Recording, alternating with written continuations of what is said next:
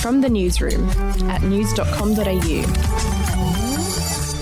Hey, I'm Lexi Cartwright. And I'm Andrew Bucklow. And this is the latest from the newsroom. It's Friday, the 26th of March. A new case of coronavirus has been detected in Queensland after weeks of no community transmission. Health officials have no idea how a 26-year-old male landscaper caught the virus. Now, he's been infectious for a week and in that time visited a number of venues, including the Bunnings at Stafford, the Carindale Shopping Centre and several locations in Fortitude Valley. The man's in hospital after being diagnosed last night. Queensland Premier Anastasia Palaszczuk urged anyone who's feeling unwell to have a COVID test immediately. In other news, and two men have been charged for their alleged involvement in running a sophisticated terrorist network. It's alleged they facilitated the travel of a number of Australian foreign terrorist fighters to Syria between 2013 and 2014. A 34-year-old man from Queensland is facing up to 20 years in prison and a 31-year-old man from Victoria is facing 10 years. Moving on, and Tasmanians will head to the polls on May 1 after Premier Peter Gutwein called an early election for the state.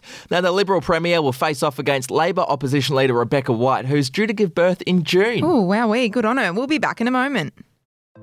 Hey, I'm Felicity Harley and I host Healthyish, where we chat to experts, influencers and people in the know from around the globe to arm you with the knowledge to make healthier decisions for your mind, body and soul. I think if we're going to be focusing on health, like sleep is probably the biggest component of that. I think sleep is the cornerstone. Like, choose the harder option, because I've never woken up and gone, I regret that run that I went at 4 a.m. I've never done that. Search for Healthyish and Extra Healthyish wherever you get your podcasts.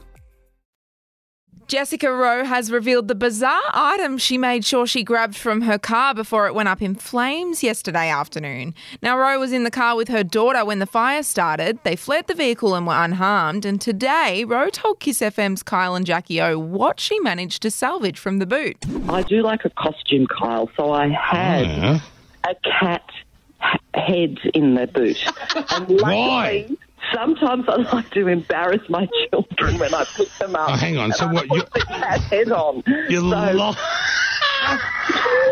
What a weird thing to grab. Anyway, in movie news, Meghan Markle and Prince Harry's bombshell Mexit saga will be brought to life as a TV movie. Oh, look out, Oscars. It'll be called Harry and Meghan Escaping the Palace. It'll dramatise what really happened inside the palace that drove Harry and Meghan to leave everything behind. Casting is currently underway. Oh, do you think I should audition? I think you'd be a great Camilla. And finally, some sad news. Actress Jessica Walter, who played Lucille Bluth on Arrested Development, has died aged 80. That is sad. She was a legend. Just a reminder, if you need to update your tech, news.com.au has you covered. We're giving one lucky winner an Apple MacBook and a pair of AirPods Pro worth more than $2,000. If you want them, head to news.com.au/win to enter today. That's it from the newsroom. We'll be back over the weekend. Your headlines from news.com.au.